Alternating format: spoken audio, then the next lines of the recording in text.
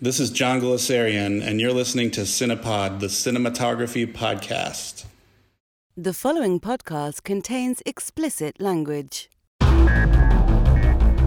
You're listening to the Cinematography podcast presented by Hot Rod Cameras, a program about the art, craft, and philosophy of the moving image and the people who make it happen. Coming to you from the world headquarters of Hot Rod Cameras in Hollywood, California, are your hosts, Ben Rock and Ilya Friedman. Hey, Ilya, where the hell are we right now? We're inside the Hot Rod Cameras screening room. Yeah, we're both in the same room again. This is like the fourth time in almost 2 years. And we're both masked, but like I can see your eyes. You can. Oh, man. Yeah, you're not far away from me. We're in the same room. You know, don't have to go through an internet. We don't have to go through a Zoom meeting. We don't have to have any sort of special technology. We're both actually present. It's so weird seeing people in person. So who do we have on the show today? We have good friend of Hot Rod Cameras, John Guleserian. Awesome.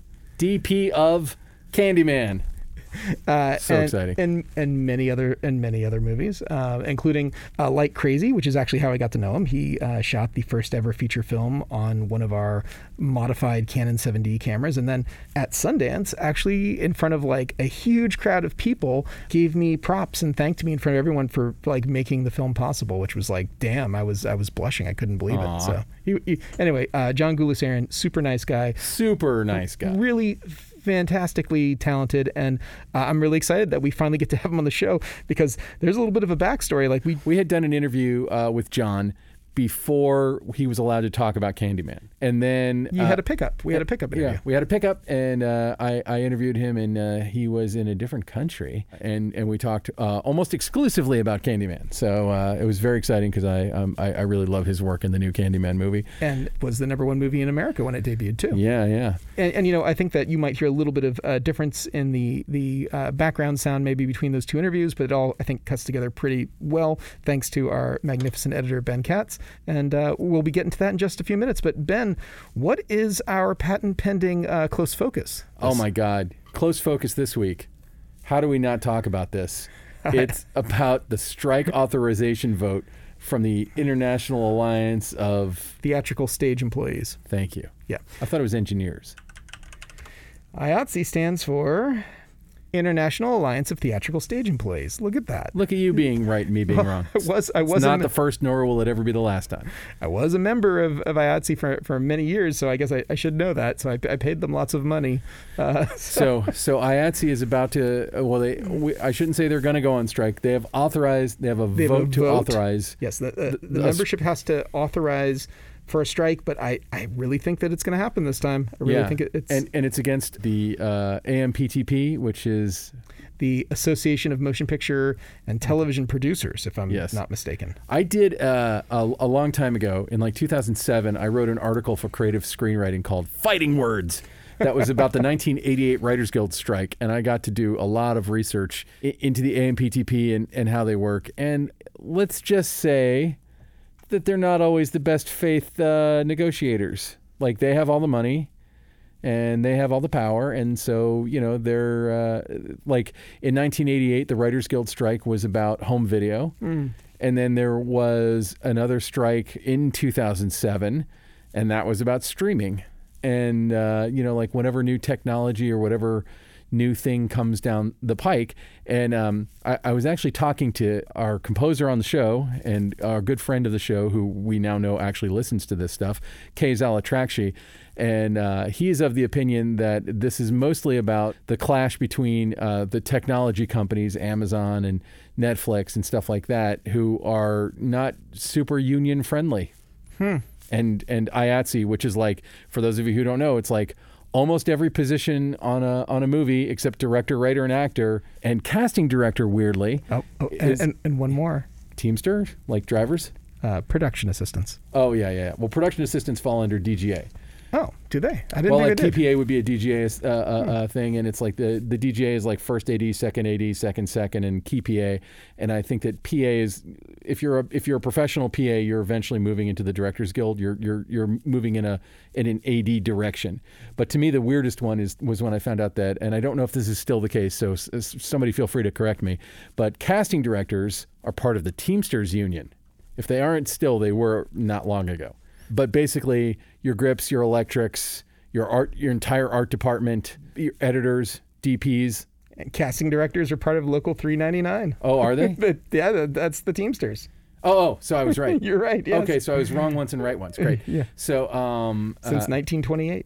So it's just odd that casting directors are part of the Teamsters. But there's a joke in there about their driving us to get better talent. But it's a terrible joke. Terrible joke. It doesn't even rise to the level of dad joke. It's sort of like uncle 3 times removed joke. But anyway, DPs, virtually everyone we've spoken to on this show has probably been in IATSE. And so if there's an IATSE strike, that means that like all movies, all TV, all everything are just going to grind to a halt or be shot non-union. And I was talking actually to also our good friend George Foyt, and I was like, what do you think are the chances that the AMPTP gives IATSE the middle finger and says, we're going to go shoot in Georgia where it's a right to work state, and just hires all non-union DPs and stuff. I mean, the thing is, like, it's possible. There are perfectly good non-union everything, and there always have been, because there are people who work their asses off and just never want to be in the union or never get into the union. But, like any of the name brand DPs, editors, costume designers, on and on and on, all of those people, they're all in the union. So, I mean, it effectively shuts production down. It might mean another boom for reality television, which is my own private hell, but... I think you might see reality. I also think you might see some overseas productions. I think you might see, and I think that the streaming services have never had to face this sort of thing before. So this is going to be an interesting trial by fire, so to speak.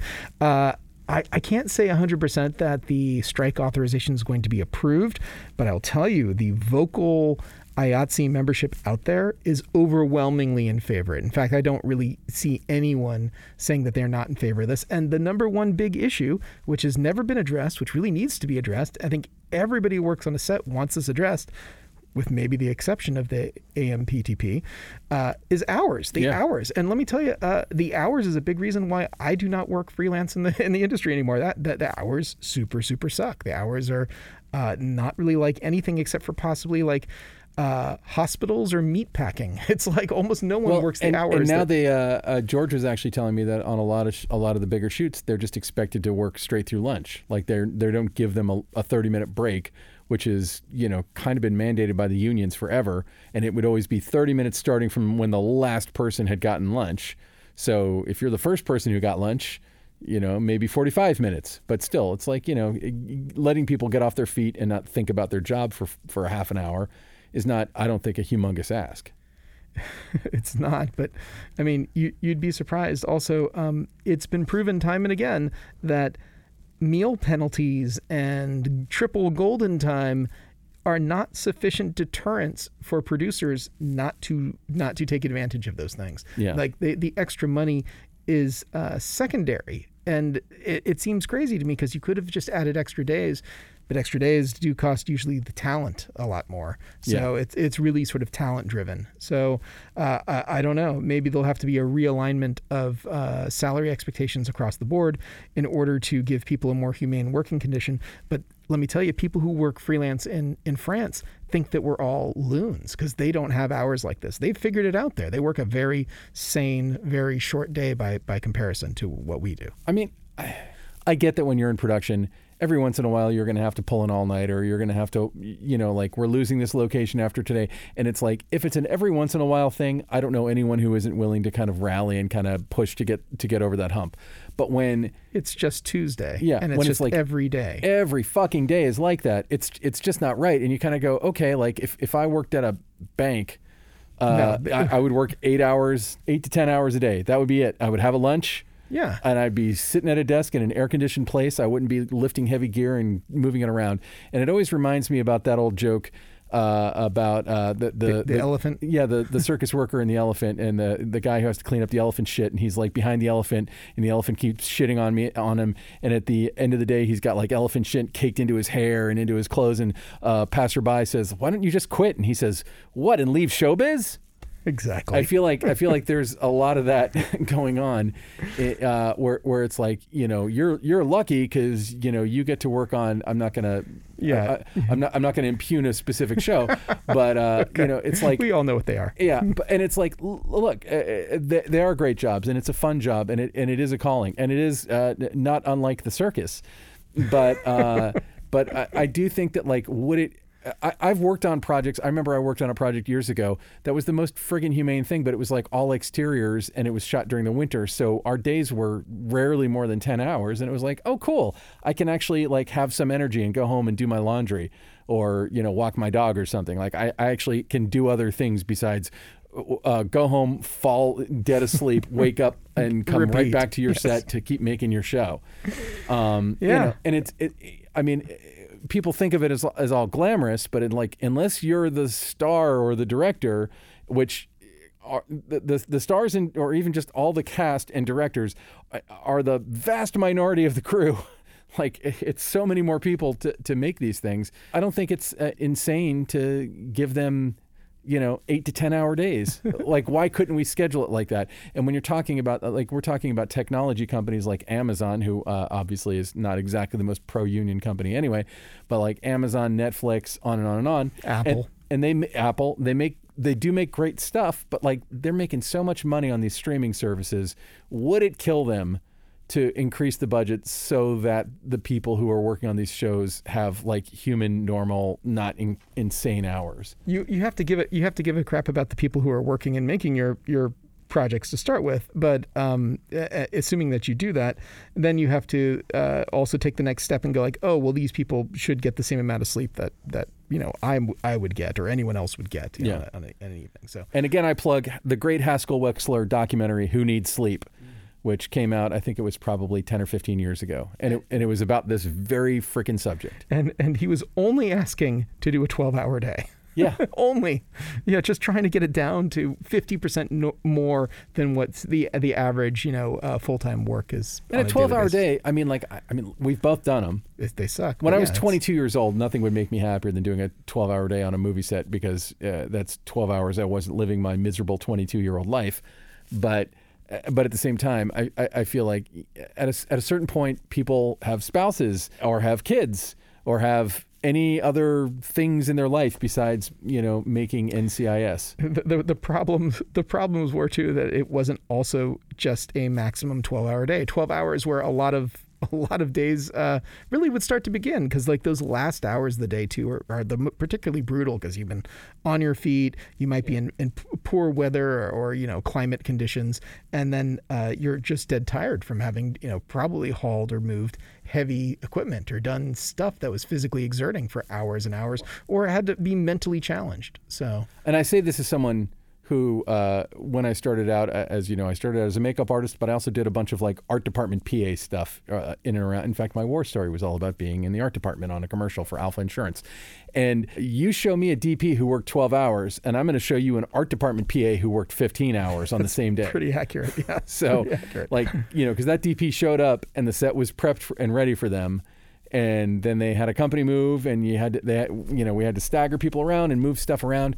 So it's like, to create an accurate 12-hour day, you actually have to factor in like the support crew around it, the PAs, everything else. And those people often are working far shittier hours. And, to a degree, it's like, a rite of passage for a lot of us to work these incredible, unhealthy hours. When you're 22 years old, you can work your body like that.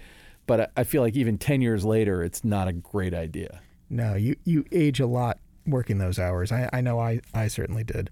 But hey, you know what? I think that there might be a light at the end of the tunnel, at least if the union really sticks to its guns, they really do strike, and the AMPTP steps up and does what's right. I think that's really what people are waiting for. There's a bunch of other things they need to work on too, but if they addressed hours, they would get huge respect, I think, from the vast majority of IATSE. They would, and I mean, this couldn't be happening at a worse time for our economy, because it's like we're just kind of limping back into motion, and so like here in LA, where a lot of our industry or a lot of our economy centers around the entertainment industry, to have it shut down right now would be horrendous But still, I stand with IATSE on this one for sure. For sure. It's been said that 1 in 12 Angelinos work in the industry, but I will tell you, depending on what neighborhood you're in, that number jumps up to, I think, more like 1 in 2 or For real? 1 in 1. It's like it's kind of incredible, pretty incredible as we're a steel town, but our steel is movies and television. So anyway, hey, let's get to the interview with John Guleserian. Here we go. The Cinematography Podcast interview. All right, so I am here in beautiful Burbank, California with John Guleserian. Thank you so much for joining us. Thanks for having me. So the first question that I always start off with is my completely fallacious belief that cinematographers tend to come from one school or another. And you can agree or disagree. You can reject my premise entirely, but I'm just interested to hear your point of view here. Either when you're reading a script, I imagine some DPs are imagining the compositions that they're going to create to tell the story, and some are imagining the lighting. So where would you say you fit in that continuum? That's interesting. I mean, I'm thinking about the story. I'm just thinking about if the story works more than anything. Mm-hmm. Definitely not thinking about lighting when I read a script for the first time. I mean, I think you visualize some shots, or you start to think about other movies that it reminds you of, or photographs that it reminds you of, and things like that. But I'm definitely not thinking, lighting would be the last thing I'm thinking about. So I'm putting you down for composition. I'm joking. I think by the end of something, you definitely have an idea like, this movie's going to have a lot of scope, or this movie should feel claustrophobic or whatever, and you start to think about lenses. But it's definitely not like when I'm reading the first act of something, I don't think I'm thinking about either. So let's go back and talk a little bit about your background. Like, when did it first occur to you that this was a direction you wanted to go in with your life? Did you go to film school, or what was your path to do it? A lot of film school. School where? Well, I decided when I was in high school that I wanted to go to Columbia College in Chicago.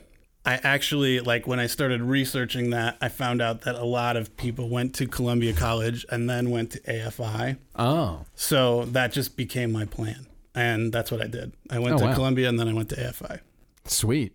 I'm always interested to talk to people about the value of film school today. And some people even, kind of reach out and ask us about that, because when you and I went to film school, you would go there in part for access to gear or whatever. But today, anyone can get themselves, their hands on a decent camera and some decent editing stuff and make gazillions of films. So what do you think were the real values that you got out of going to both of those schools?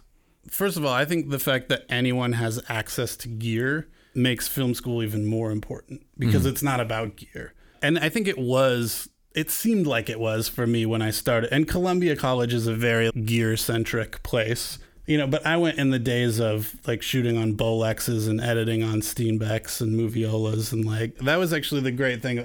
I'm really glad that I went there and learned that, because I think that really pushed me towards cinematography even more. And I wish I could remember this person's name, but I remember when sitting down with an advisor when I first started, and they're like, so what are you interested in as a filmmaker? And I was like, cinematography. I thought everybody was starting just going to be a director. Mm-hmm. And and I said, I'm interested in cinematography. And they were like, well, this is what you should do. Don't take any film classes right away.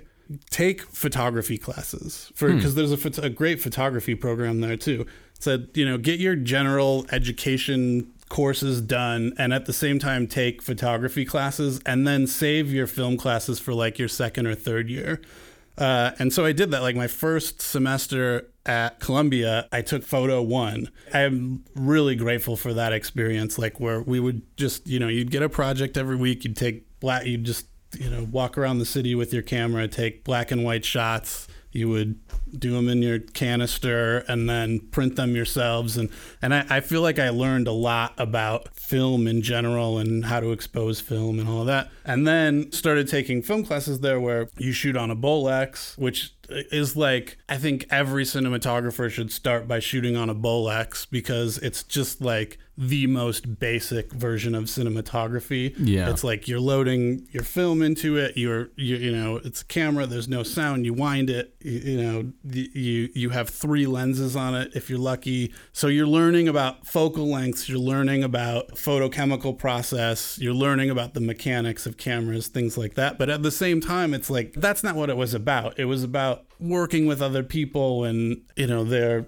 lots of people, like there's a very diverse body of students, and you're collaborating with them, and that's important. Well, and I think that's always the number one value that I would always espouse to film school, which is that you're going to meet people and their ideas are going to rub off on you, your ideas are going to rub off on them, and in some cases you're even going to work together, maybe for your entire careers. Oh, sure, yeah. But AFI was different. Like, you really just focus on storytelling at AFI. So I was grateful to have that Columbia experience and then go to AFI. But I mean, I made the first movies that I made with directors that I met or with a director that I met at AFI. Who was that? Drake Doremus. Mm-hmm. We still work together. And my wife was in the class. We actually met in Chicago, and then she came and went to AFI the year after me. Oh, sweet. Yeah. So, and I keep in touch with tons of people. Yeah. Like most of my friends are cinematographers. Not most of my friends, but like a lot of my friends are cinematographers that I went to AFI with. Yeah. Does going to a school like AFI give you a lot of connections that enabled you to move directly into a professional career? Or like, what was the transition from going to a school even as prestigious as AFI to working professionally? It's different for everyone. For me, it was definitely a struggle at first. Mm-hmm. You would just sort of do whatever you could. I wasn't really good at being a grip or an electric or an AC or whatever. So I had to sort of just make a decision like, okay, I'm going to just try to be a DP. Yeah. And then it takes a lot of luck too. It doesn't matter how talented you are or how many people you know. It's just, it takes a lot of luck. Yeah. And I was lucky to have a few really good opportunities. So, is there one that you would say was the thing that broke the ice for you professionally? Yeah, probably Like Crazy. Mm-hmm. I think it was the 3rd movie I made, but it was a movie that people saw. So that movie was based on an outline, not a full script. The way we dissected that outline was, it still was like, these are the scenes in the movie. Mm-hmm. There was just no dialogue written. Occasionally there was like this person will say this at some point. But the movie was very improvisational as well. So what we did is Drake and I sat together. We talked about how we were going to approach every scene. And so we just like started going through it chronologically over and over again. And then we started finding reference pictures and things like that and put it, so we just kept going through chronologically and like putting everything in this database. And then we started to realize like patterns and things like that and said, okay, well, as this starts to progress in the movie, when they're becoming disconnected here, let's like, how do we find a visual way to represent that? So these are the things that we want. But then like fully knowing that the movie was going to be improv. I had no idea that it was improvised. Yeah. So. And it wasn't just improvised dialogue, it was improvised blocking as well, is what that was wanted. My question was like, so were you involved in figuring out the blocking and figuring out like the choreography of each scene? Yeah, I think I was kind of put in a position where it was like, okay, so let's start every scene in a way that we can let them figure out the blocking. We can let the actors figure out the blocking. Wow. And we'll shoot it like that. And if it's working, we'll keep going with it. And if it's not working, we'll like go back to square one. Dopey question. Yeah. Did you guys shoot it in sequence? As much as possible, we shot it in sequence. Because it seems like it would be hard to do something like that fully improvised without doing it in sequence because it's sort of... Well, what we couldn't do in sequence, we did a couple movies like this where it was all improvised, but he's very smart about giving himself versions of things. And we'll just like roll and roll and roll and roll. And then, like, okay, well, if it goes this way, then we're going to want this version. And if it goes this way, we're going to want, so he would do all of that. But you got to be careful. You can't like let your whole narrative dovetail into 50 different directions. Like, it's got to stay on, there's got to be guardrails somewhere. But there were definitely like production reasons that we couldn't shoot, like, if there was a location that was in the first 10 scenes and then in the last 10 scenes, it wasn't reasonable to like shoot it and then go back there. So there were like a couple of things that we had to do out of sequence. So if you could walk me through like just an example of this process of creating a scene the way that you're describing. Sure. There's a scene in the movie where they go on their first date and they're at a coffee shop, and we had decided the way that we're going to do this is they're going to be sitting outside, like on the patio of the coffee shop, and our camera's going to be inside in the back of the place on a long lens, looking through the window, seeing them outside. And when they're and I think we shot that like the first day, you know, so because of that, they can be sitting out there improvising. No one out, they can't see any film crew, you know, like we're inside long lens. They know we're rolling, whatever, but they can, and we would just roll for like 30 minutes. What are you shooting on? We're shooting on 7D with I believe it was the prototype Hot Rod Cameras PL mount adapter. That was accidental. I had no idea that I was log rolling for Ilya there. I would never do that intentionally. Yeah. You know, so, and I think at the time you could only roll for 12 minutes or something, you know, and then I would like quickly like roll again. I had no idea that was that movie primarily shot on DSLR? All. I had no idea. Yeah. So we would do that, and so the whole scene would happen, and then we knew, like, I remember that scene specifically, we're like, well, they're getting to know each other, so they're not connected yet, so we're going to shoot the whole scene from inside here. We did their close-ups in profile from inside. We never, like, came around and did close-ups on them. So we knew that's how we wanted to do, but it allowed the whole scene to be improv, but also we had very specific aesthetic choices that we wanted to achieve. Well, and you've done a lot of like romantic movies, like movies that kind of have romance at the center. Now, would you say that was that an aesthetic that was easy for you to move into? I ended up doing a lot of romantic movies because I did that movie. And for a long time, that was what people asked me to do because it was a movie that had an aesthetic that people were looking for. And yeah, so it just sort of happened that way. I actually made a pretty big effort at some point to be like, I want to do some different stuff. Yeah. I'm always trying to find the key to someone's aesthetic sensibility. And obviously, you know, when you're a cinematographer, you end up working for different directors and you kind of have to serve somebody else's vision a lot of times. But all of your work that I've seen feels like it's really strongly in line with whatever the aesthetic sensibility is. And so you have a lot of these, you know, kind of romantic movies like Crazy. But then also you have Tim and Eric, Awesome Show, Great Job, which to me is like anarchy writ large and is like a weird, sweaty, feels like an old tape you found in the basement. Yeah. And the aesthetic of that is so strong and so specific to those guys. Yeah. And so I'm always trying to thread the needle of figuring out like what is the thread that runs through those things aesthetically for you. I mean, I like to think there isn't necessarily a thread for me. Which is fair. That's totally fair. Yeah. I want to be constantly evolving. And Tim and Eric to me, that was just fun. It was like they would call the night before and just, you know, ask, all right, can you come down tomorrow? And we're just shooting something and here's a quarter of a page script or whatever. And sometimes it was bigger than that. It's like creepy sketch comedy. Like it's unnerving sketch comedy and intentionally so. It's you know. I mean, they're just geniuses. They really are. Yeah. And they were doing something really specific. Yeah. So in between film school and Tim and Eric, you were mostly focused on being a cinematographer. Were you doing a lot of camera operation? Or I know you said you didn't really go down the grip path. I mean, I sometimes wonder about that because like a really good friend of mine who I thought was an outrageously talented cinematographer, and I went to college with her. She moved out here. She was a little bit older than all of us. She was in her late 30s when she was in school with us. And she was a great cinematographer and won some fellowship and all this stuff. And then when she came out here, she was like, I'm not going to lug anybody else's gear. And so she gave up on being a cinematographer entirely. And I was like, just say you're going to be a DP. You know, I know other people.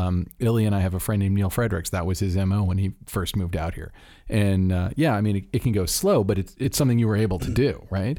Yeah. I mean, I think I had a couple of small jobs as a DP. You know, I think I was shooting short films for free and things like that for friends. But, you know, I like taught myself how to make websites for a while, and I was doing that. Oh, wow. And someone once told me, like, don't work on movies in a way that you don't want to be known.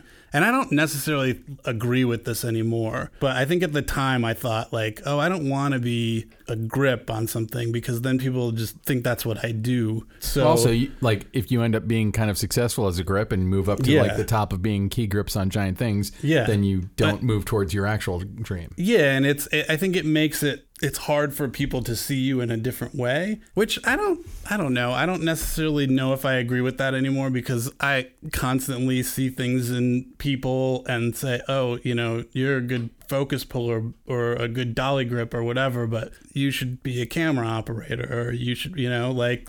Well, but even in the union, isn't there kind of a hierarchy of that? So a friend of mine who is an amazing first AC was kind of forced into being an operator, where she wasn't able to get as many days as, working. Yeah. But it was like she did so many hours as an AC and like kind of had to move into the next field.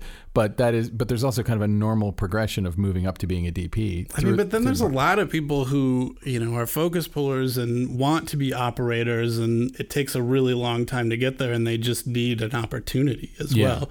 My wife worked at a flower shop for a while after she got out of AFI, and I played a lot of online poker, like for money. Yeah. It's hard to go from having that support system of film school to not having it anymore too. Yeah. So, it took a lot of luck and actually one of the luckiest things as far as getting paid to be a cinematographer was my wife got a job working on some web shows, and it was because she was a production designer at AFI, and like the person that they had hired as the dolly grip on her thesis film a year later or so, like, got a job directing a web show, and called my wife and was like, I need to hire a production designer, and you're the only one I've ever known, because I worked on this thing, so do you want to do it? And she's like, yeah. They liked what she did, and they hired her to do more, and they ended up like, it was like a new like startup company, and they hired her and put her on salary as a production designer, and then like a couple months later they got bought by Disney, and so she got folded into like being a Disney employee. Oh, that's sweet. And they started hiring me to shoot, and it was the only reason that when Drake asked me if I could do like Crazy, that I could be like, I could say yes, because I wasn't getting paid very much to do that movie either. But I did have like a little bit of freedom to be like, okay, I'm going to take a month, spend a lot of time really focusing on this.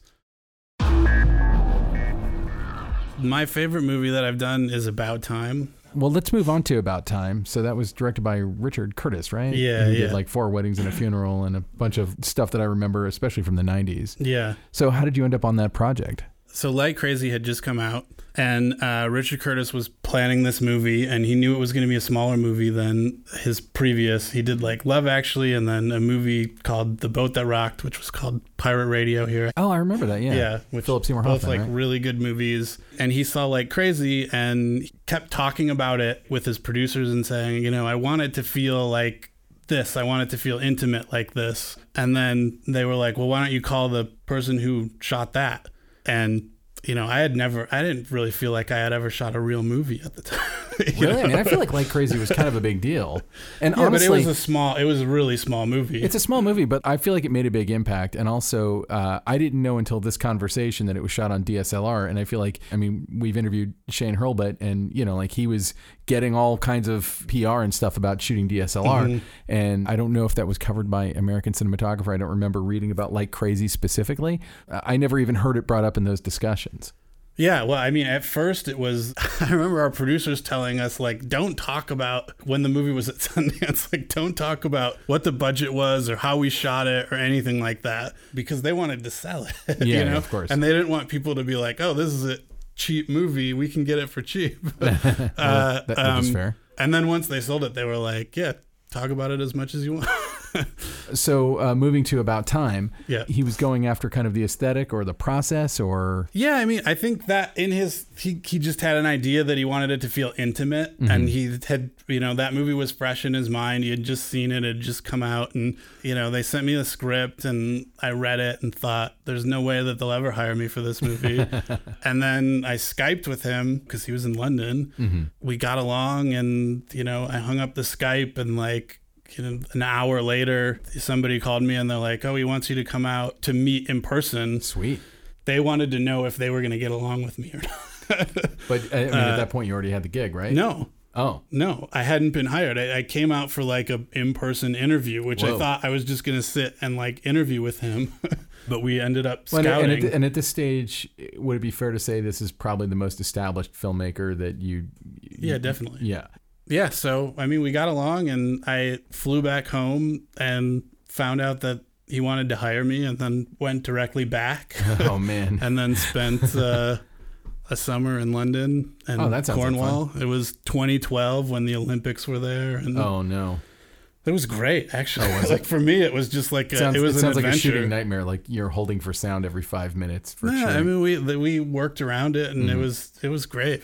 So, between Like Crazy and that, like, those are two humongous steps. Each one is a giant step. What was different and what was unexpected about working on a film with, with that kind of cast, with that kind of director? Well, I was still operating the A camera, but we always had a second. Mm-hmm. But I was sort of just figuring things out. I wanted to give him what he saw in Like Crazy, but I also wanted to make his movie. The thing I love about the movie is it does feel like we threw away a lot of conventions. It wasn't just like a movie with coverage, not just like shooting a wide shot and then going in and shooting coverage, which, to me at the time, it seemed like that's what a lot of movies like that were. I didn't really know that I would make movies like that ever, When you're in a situation like that, do you ever get any pushback from the producer where it's like, hey, we have this giant location and we're seeing, 3 square inches and it's out of focus or whatever? I'm not saying that's what you did, but are you ever getting pressure to be like, showcase the giant scope of this, even though you were kind of hired to find the, the more intimate? Yeah. Well, I mean, that's, something on that movie that I was also trying to do is realize, there are sets now, and there's a lot of storytelling going on the sets. And how do we find that balance between showing that and then also figuring out when to throw it away? The balance between scope and intimacy is important. That's interesting. And that was like the first time I was learning that was on that movie. When I was at Columbia, I had a Laserdisc player. Oh, yeah. Pre-DVD. I had a roommate named Jeremy Gulese who he'll still argue with you that Laserdisc is better than DVD. Yeah. I mean, who cares now? But, it's true. Anyway, I had a Laserdisc player. I was a movie nerd. I had no money. I was like a freshman in college, and I was at Tower Records, and the Criterion Collection Dead Ringers box set had just come out on Laserdisc, and it was $99. And I had probably $130 to my name, and I fucking bought it. Worth every penny. Yeah. That movie is. I had that, like, that feeling you'd have when you were like young and broke, and you'd spend a lot of money on something, and you shouldn't have. Yes. I had that feeling, but I got over it real quick. Yeah, no, that movie holds up brilliantly. And recently, I want to say it was Shout Factory or somebody re-released it on Blu-ray. They remastered everything. And I watched it and I realized, like, honestly, how formative that movie was to everything that I think about movies. I know it's not a movie that, like, gets a lot of people talking about it, but man, oh man. And Jeremy Irons has never given a better performance, and he's one of our finest actors. I mean, I actually got to reference it recently because on something you wouldn't expect. First of all, like it was also the first movie that I ever had all the features. It had like the commentary and it had like the behind the scenes stuff about all the twinning and whatever. Well, the behind the scenes stuff on that movie is just bananas. And today it would seem crazy, but the lengths that they went to have dolly shots where Jeremy Irons is talking to himself. Yeah. Crazy. Well, so I just did a movie where Seth Rogen plays 2 characters. And I did sort of revisit that for a moment, like all of those behind the scenes. Well, I mean, even though the technology has made that a whole lot easier, it's still a lot of the same principles are at play, correct? Were you doing like motion control kind of work or? No, we decided to not do motion control. We did it like pretty simply, actually. Like most of our split screens were either like real simple moves, or they were just like locked off. Yeah. What's this movie? It's called An American Pickle. An American Pickle. Who directed that? Brandon Trost. Oh wow. Yeah. It was so much fun to make. So it's like the funny version of Dead Ringers. Yeah, exactly. That's exactly what it is.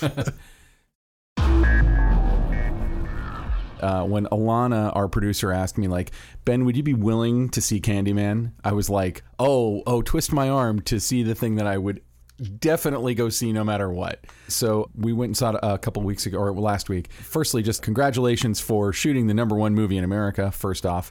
Second off, just a gorgeous movie. Just, just some amazing work. And it's interesting because it's sort of a direct sequel to the original Candyman, which came out in 1992. Or I don't know if I lose my horror cred if I admit out loud that I haven't seen Day of the Dead or Farewell to the Flesh, the two sequels. But I'm just curious, how much going into Candyman were you studying those, or the original film or the original films?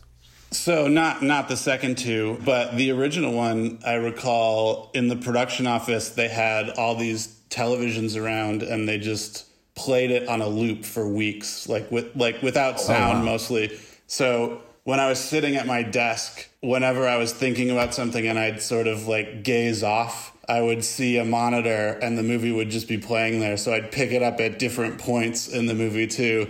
And I feel like it really seeped in and was kind of inspiring. And it's kind of nice to see it without sound and really think about the great visuals to it. It was such a well shot movie. We really wanted this one we wanted to feel like that one. So I often talk about the horror movie desert that was the 1990s. There just weren't that many great horror movies in the 1990s, but Candyman, whenever I would say that, I would always have to make an exception for Candyman because it's just, it's kind of a gothic romance in a way, but it's super creepy. That Philip Glass score, everything about it is just, it's so amazing. And probably like a lot of people, when I heard that Jordan Peele was going to executive produce a new installment, I was like, well, that couldn't possibly be more perfect. That's a great person to kind of take this on. And Nia DaCosta, the director, had some heat off of her first film, but this is her first big studio film. I'm curious because there's so many amazing sequences in this film that are so well conceived, and it doesn't ever repeat itself. It's not the same kind of sequence shot the same kind of way. You have one sequence that's shot outside an apartment building through a window, and you can see everybody else in the building or the condos or whatever, and it's gorgeous. And then you have a lot of people have already talked about the sequence in the bathroom with all the teenage girls and the little mirror on. And I was just curious how the sequences were built. Was that all in the script? Were y'all working off of storyboards, or what was the method for creating these sequences? So it was a combination of things. Some of them were just shot listed. Some of them were storyboarded. Some of them were storyboarded then fully prevised. A lot of it really depended on how many visual effects were in it. If it was a visual effects heavy sequence, they got fully prevised. The art gallery kill sequence, that was fully prevised, and stuck to exactly same lenses, everything that we did in the previs. Yeah, so it really just depended on the sequence. But I came onto the movie with only 4 weeks of prep. Oh, wow. Yeah. So Nia had been working for a while. She's brilliant at prep. She has such a vision for everything, and she was very prepared at that point. We worked just every single day, 7 days a week for those 4. I think it was 5 weeks, but it was an abbreviated prep. And in most movies, the camera and lighting department goes out of their way to avoid reflections. But in this movie, reflections are an intrinsic part of the storytelling. And sometimes they're the most important thing, or, it's often supposed to not draw your eye, but in not drawing your eye, be the really scary thing in the background. But it's not even in the background. It's in a reflection of the background or something. Can you talk about how you went about planning for that kind of stuff? Did it have mostly to do with figuring out what the location was, or were you ever we're in this room, let's put a mirror right here so that we can get, this or that, or let's put a window right here so we can do the reflection? And also was that stuff done practically, or was that stuff was it done in VFX, or is it a mishmash of both, or tell me about reflections? Yeah, it was a mismatch of both. It was a lot. It's all planned. There's maybe one mirror shot in that whole movie that wasn't planned. And I think it was when he's at his mother's apartment and we like shoot the exit, them walking out of the apartment in the reflection of the mirror, which I think that was like such a great shot. Yeah, that was like a just inspired in the moment thing, like, hey, we should do this, right? Like, and then that was so good. That might be my favorite one of all of them too, because it was just so I don't know, unexpected in that scene. Yeah, and it's just that was just a practical thing. It was like that just worked out, and there's no VFX. But the art gallery sequence, obviously, that's all planned. Like there was a gallerist hired to actually lay out all of the artwork in the gallery, and so that it was really important to everybody that it felt like a real gallery and real art and real show. Like all those things should go together. But also we needed the opportunity for reflections. So those sculptures were chosen and placed where they were placed and prevised, like, so that we knew that like the neon that was, one of the piece of art is a piece of neon would reflect in the sculpture when we looked at it from this way, and and obviously his piece, which is a mirror, that's placed in a specific place so that we would see other things behind it. And then the reflection in like the office windows and the door and all that was planned. Like that's all, like that was built so we could see those reflections when we wanted to see those reflections. Yeah, and it was really challenging, but so fun. And we have the best production designer, Kara Brower, who like just is kind of brilliant about things like that. And I give her, most of the credit for that, because she was always great about laying things out so that they work for the blocking of the sequence, and that it was great. And then within that, a lot of that becomes visual effects. That we would actually shoot it, but there's no way to avoid ourselves the camera, because we want to see it direct on, so we get painted out, and that's a pretty difficult process. A lot of passes go into that, and a lot of work after the fact. And you would have like some of the shots, correct me if I'm wrong, where we're seeing Candyman reflected are moving shots. Were you doing any kind of motion control stuff, or was that stuff that we're just able to do in post now?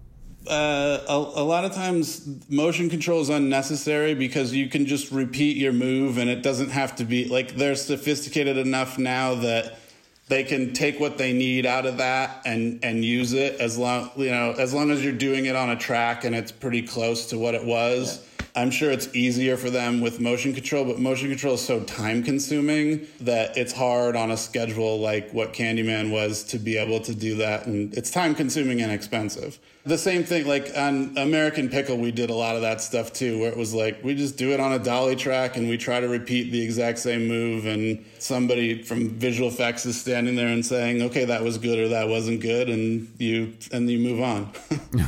What you can do in visual effects is pretty amazing, and especially if you're giving them real elements. I'm sure there's a way to make it work. Maybe motion control becomes more of a niche thing, or already has. Also, one of the visual elements that you have in this movie it's a really unique element is sort of an expository technique used in the film repeatedly of these like shadow puppets. Did you shoot those elements as well? No, a company named Manual Cinema did all those sequences. But we did we worked that aesthetic into some of the scenes of the movie as well. And it's such a cool way to see rather than cutting to clips of the original movie, which would be stupid and would never happen in this movie. Like, it's such a great way to do it. And Nia had a real specific vision for what she wanted that to be, and they did a brilliant job. I loved how handmade it looked, and you even like see hands manipulating the puppets from time to time. It was a really cool idea. Can I ask you, did you get to see it with an audience? I did, yeah. I saw it in the regular.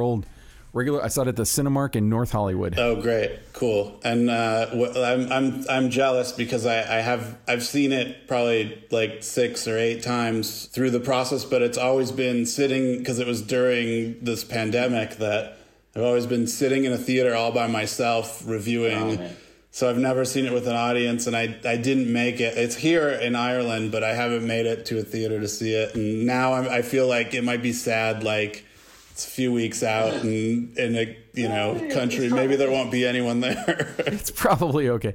Yeah, I mean, like, we've actually talked about it on the podcast a little bit because, like, I still have yet to sit down and eat in a restaurant since the pandemic started.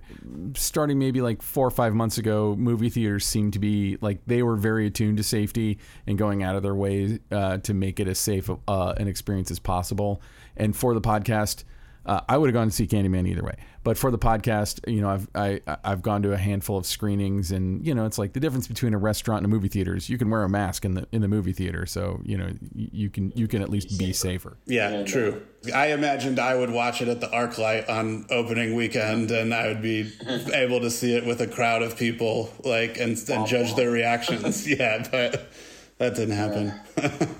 Yeah, that will never happen. The ArcLight doesn't exist anymore. It sucks. Yeah, and we talked about this on the podcast as well, and this doesn't really have to do with the cinematography, but I think it's noteworthy about the film is that it's the first movie in history ever to have a woman of color direct it to be the number one at the box office, which I feel two ways about. On the one hand, congratulations to Nia and you and your entire crew and your whole team. On the other hand, it's like, it took us this long to get there. Like this should have been news in like 1968 or something. Like it's kind of shocking to me that it's taken that long. Yeah, well, I feel the exact same way you do about it, and I don't think it's not the first, and it won't be the last record that Nia DaCosta breaks. So, yeah, that's great to hear. She's a truly talented, passionate filmmaker, and she's going to do a lot of great stuff. No, it comes through, and it also just kind of warms my heart to think that, like, people who maybe never saw themselves as directors who are in middle school right now or high school or going to college are going to be like, oh, I can follow in her footsteps, and she can be an inspiration, to a generation of more people who haven't had that specific distinction, but it's still pretty amazing. But anyway, just congratulations, top to bottom on the movie. Are you able to? What are you able to say about the movie that you're shooting in Ireland right now? I can tell you, it's called Cocaine Bear. It's a movie about a bear that finds a bunch of cocaine and kills a bunch of people. So who doesn't want to see that? Is it like a horror film, or is it? It's a horror film. It's a comedy. It's an action film. It's everything. So, and it's being directed by Elizabeth Banks, right? Correct. Yeah. So It's a pretty exciting project, and I'm thrilled to be doing it. That's cool. Well, it'll follow in the tradition of many an amazing bear movie, like what was it, The Edge, the David Mamet movie with Alec Baldwin, and I'm forgetting who was the other person. Yeah, it's exactly like that. Just like that. Well, cool. I can't wait to have you back on the show to talk about Cocaine Bear. Yeah, I can't wait to come back. It's just a funny title. It really is. Thanks again for coming back. Love your work, and just amazing it was amazing to get to see something on the big screen for a change. So yeah, thanks for having me, and thanks for watching it on the big screen. So that was John Guleserian. Congrats again on Candyman, and congrats all around. Yeah, I can't wait to have you back on the show sometime. Yeah, awesome. Yeah, we're starting to get, we've had a few people who've been on a few times now, and it's funny because the first time we started doing that, it was like I think it might have been with Checo Varese or Fade and Papa Michael, and it's like, okay, well, we've already done the one where we talked about your whole career, so we're not going to really do that again. We're only going to talk about one or two things, and it's always pretty amazing to me. You can burn up 45 minutes real fast, easy, talking about one project and really drill down. So to me, it's a lot of fun. So thanks, John. Hey, I want to mention, actually, we had a visitor here to Hot Rod Cameras just a couple of days ago. Stefan came in the door, and Stefan, I never got your last name, and I didn't look it up before this, but if you're listening, hey, thanks for coming in and buying some Pelican cases from us. It was really great to meet you, and welcome to Los Angeles, and thanks for supporting Hot Rod Cameras and helping to keep the podcast going. That's really wonderful. Keeping the podcast dream alive. Hey, Ben, you know what time it is? It looks like it's 4:30 on the nose. It is 4:30 on the nose, but it is also time to pay the bills. We got to thank our tremendous sponsor, Aperture. Aperture, a maker of some high-quality LED lights that are being well used by the motion picture industry now. They've really had a breakthrough year last year. They're getting used all over the place, but they announced a new light yesterday, a brand new light, which is an update, or I should say a larger version of their previous Nova P300C. It's now the P600C, and it's a 2x1 LED. So the last one was a 1x1, more or less. This is a 2x1, and it's a soft panel light. It kind of reminds me of like an old zip light. Like, remember the zip lights from back in the day? Yeah, absolutely. Except this one doesn't create that much heat, and it has 4 light engine control zones. So literally it's like the panel's been divided into 4, and you might not think that matters too much, but you can do some really interesting sort of mixing and matching. And when you go into the fire flicker effect mode, something about just having that offset of like 12 inches from one side to the other creates really realistic flickers, like really realistic flames. It does, yeah. So you end up seeing like the shadows kind of dance around a little bit. And the way that you used to have to do that is you had 2 lights going. Now you can do it with 1 panel. And that's really cool. And I don't actually, I really don't go for a lot of the sort of gimmicky effects that are built into a lot of lights these days. But now it's basically sort of like a free thing that comes there. But flame flicker, that is one of those things that used to buy used to get a special box out on set. Used to have a bunch of people working with. I mean, there's some things that cutters like, to try like standard things like fire, police lights. Yeah, there's a few stuff for sure. like that. Like having a light that can emulate those things. Like, you're going to use them a lot. So this is the brightest 2x1 LED soft panel on the market. It's very, very bright, and it's also not the most expensive. It comes in about $3,300 if you want just the light itself, and it jumps up to $3,590 if you want it with a case. And I got to say that if you were looking at a lot of other lights out there, this light still is not that big. It might get pretty big with a case. I haven't seen the case yet, so I don't know. It's also realistically not shipping until the first part of 2022, so it's 3, 4, maybe 5 months out. But we actually have it in our shop right now at Hot Rod Cameras. Ooh, and I'm here. I know you're here. I can go look at it right now. Look at it, but it's not going to be here for that long. But it will be coming back. I understand that there's a little event going on that very few people are going to go to called Cinegear, and that light is going to make an appearance there. But it's supposed to come back to us right after Cinegear, so that's good news. And then we'll have it here for a little while, so more people can come in and check it out and everything else. So that's awesome. The Aperture Nova P600C is also available for pre-order over at Hot Rod Cameras, and internally here we've sort of nicknamed it the Supernova, and I think the Supernova is going to do really well. It's going to be a popular light. Liz Phair wrote a great song in the 90s about your light. Yeah, no connection. Wow. And now, short ends. Hey, so Ben, it's now time for short ends. What is your short end this week? Well, before I even get into my short end, I feel like we should follow up something that we talked about, which on our last show, which was NAB with sure. Canon, Sony, and Panasonic all pulling out, and then there were none. That's NAB right. is canceled. NAB canceled, and if you are at all engaged in this side of the industry, you probably know that already. So we're not going to spend too much time diving into it, but I think it's very telling about big defections causing the whole show to collapse. And it's interesting how some other shows haven't quite done that, and when they'll return, who knows. But yeah, there really wasn't a lot of desire for NAB, and I actually think that there's really not a lot of desire for Cinegear right now. And I've heard from a couple of people that they're going because they have to.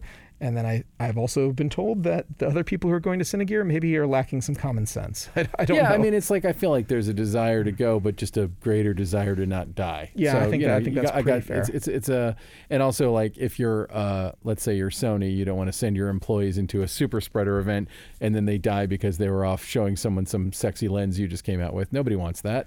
Yeah, that's not But cool. I look fondly forward to the day that I can go back to NAB. So my real short end this week. Your real short end, yes. Let's get to that. It's not a very obscure thing. Apple unveiled the new Apple iPhone 13 Pro Max. Oh, yeah. And I watched the whole keynote because they had stuff about the watch and the iPad, and they had a bunch of new products at their keynote. It was last week. But I thought it was interesting because the Apple 13 Pro Max, they are definitely aiming this. It almost reminds me a little bit of a few years ago when Red had a phone. And I remember saying, why does Red have a phone? That's weird. I don't want to, use an Alexa to iron my clothes, and I don't want to talk on my Red. But it really looks like they're hardcore going after filmmakers. And they had, in the keynote, they had this short film that they made that was like a whodunit kind of a thing.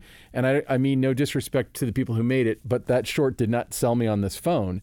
Then they had a thing that was directed by Catherine Bigelow and shot by friend of the show, Greg Fraser. Mm-hmm. Holy crap.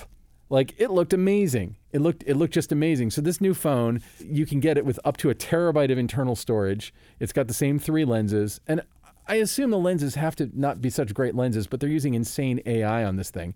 The new one can record in ProRes, which is like one of the industry standard formats for editing. And they added a new thing where you can like rack focus on your phone camera. The thing that kind of befuddles me a little bit about it is, like, let's say I want to go make an indie feature on my phone, which has been done before. Sure. Tangerine was shot on the iPhone 6, I believe, and then just a few years ago, Steven Soderbergh made Unsane, and he shot that on, I forget which iPhone model. Both of them definitely looked like they were shot on a phone, and that was part of the aesthetic that they were going for, so it's not, it's neither here nor there.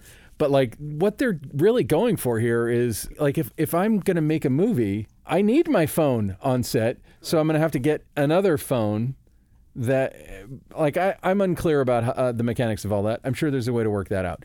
But I have to say, the picture quality was, and I mean, like, when you've got Catherine Bigelow directing a Greg Fraser shooting, it's going to look good. Yeah, Ben, I want to interrupt you right now. Please. Someone that I know is on Facebook basically saying that what you watched was also partially shot on the Alexa Mini LF.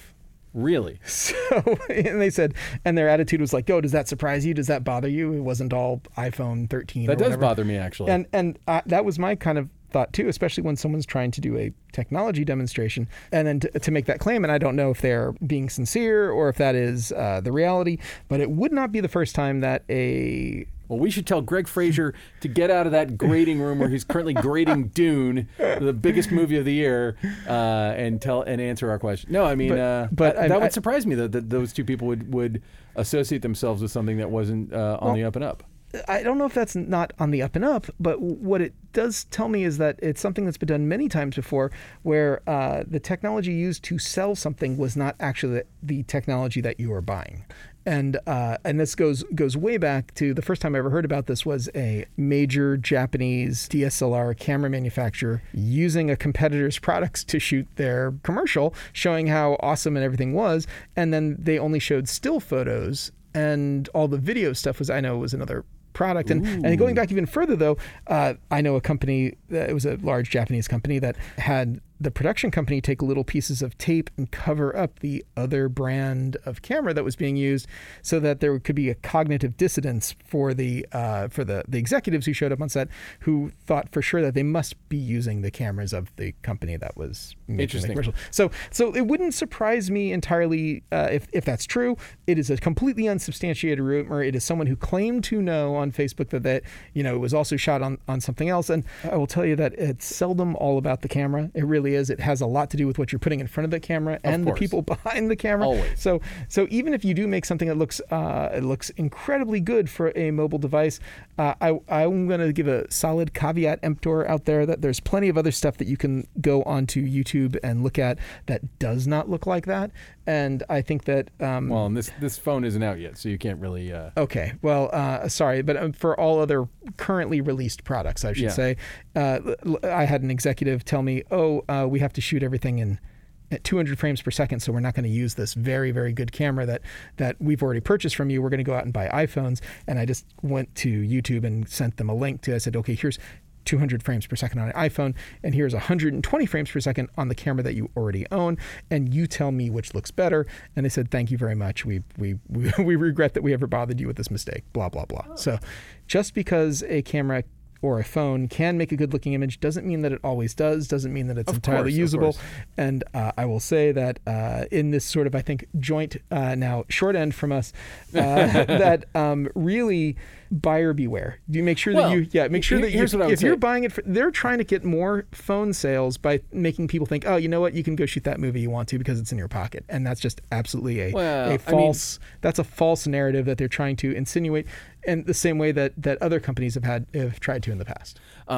I agree with a lot of what you're saying, and I always would say to somebody, if they're thinking about any camera for any project, test it. Just test it. You can come here to Hot Rod Cameras or basically any camera place ever that has cameras for sale or rent, and you can set up some charts, or you can take it outside and shoot it, and you can do some tests. And you can go to the Apple store and you can pull out that new iPhone and you can do your own little comparison. Yeah. I mean, and I'm sure the iPhone 13 Pro Max is going to be outrageously expensive, and especially if you get it with a terabyte of internal storage. Oof. But I still think it's interesting that they're doing that and that they're allowing it to record in ProRes and that they're doing all these things that are sort of aimed at professionals. And at the same time, it's hard for me to take away the sting that Apple was the company that took Final Cut Pro 7 and turned it into Final Cut Pro X.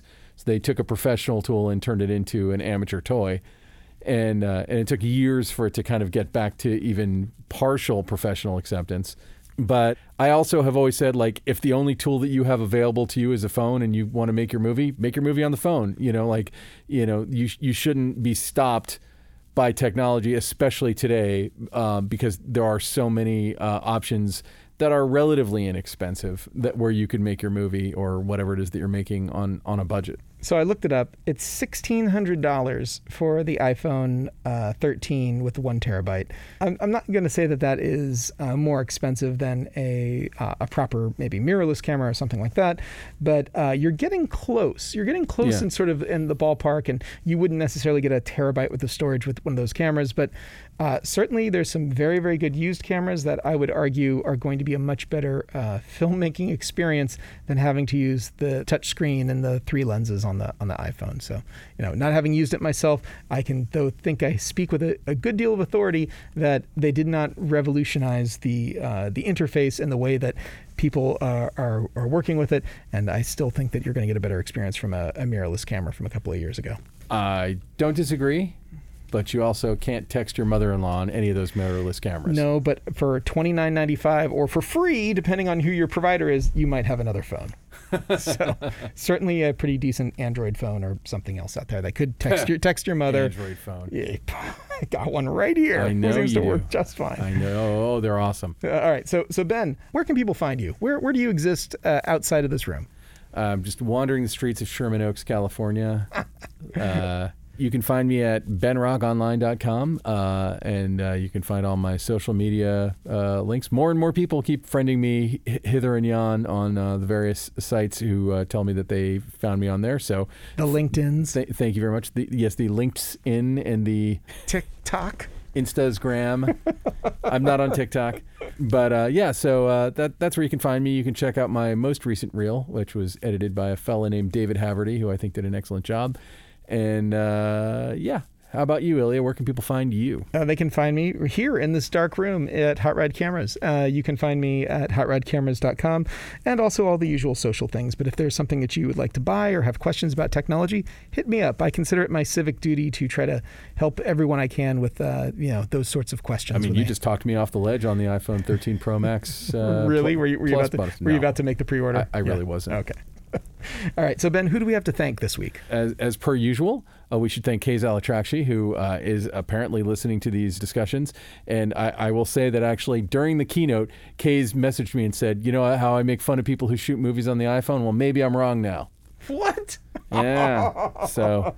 Wow. He was convinced. He watched some slick marketing and said, I'm going to get me one of those I got to phones. tell you, the Whodunit movie that they showed as a demo of that camera, I watched it and I'm like, are you trying to shoot something? I even tweeted something to the effect of like, it looks like it was shot on the Vericam in like 2003.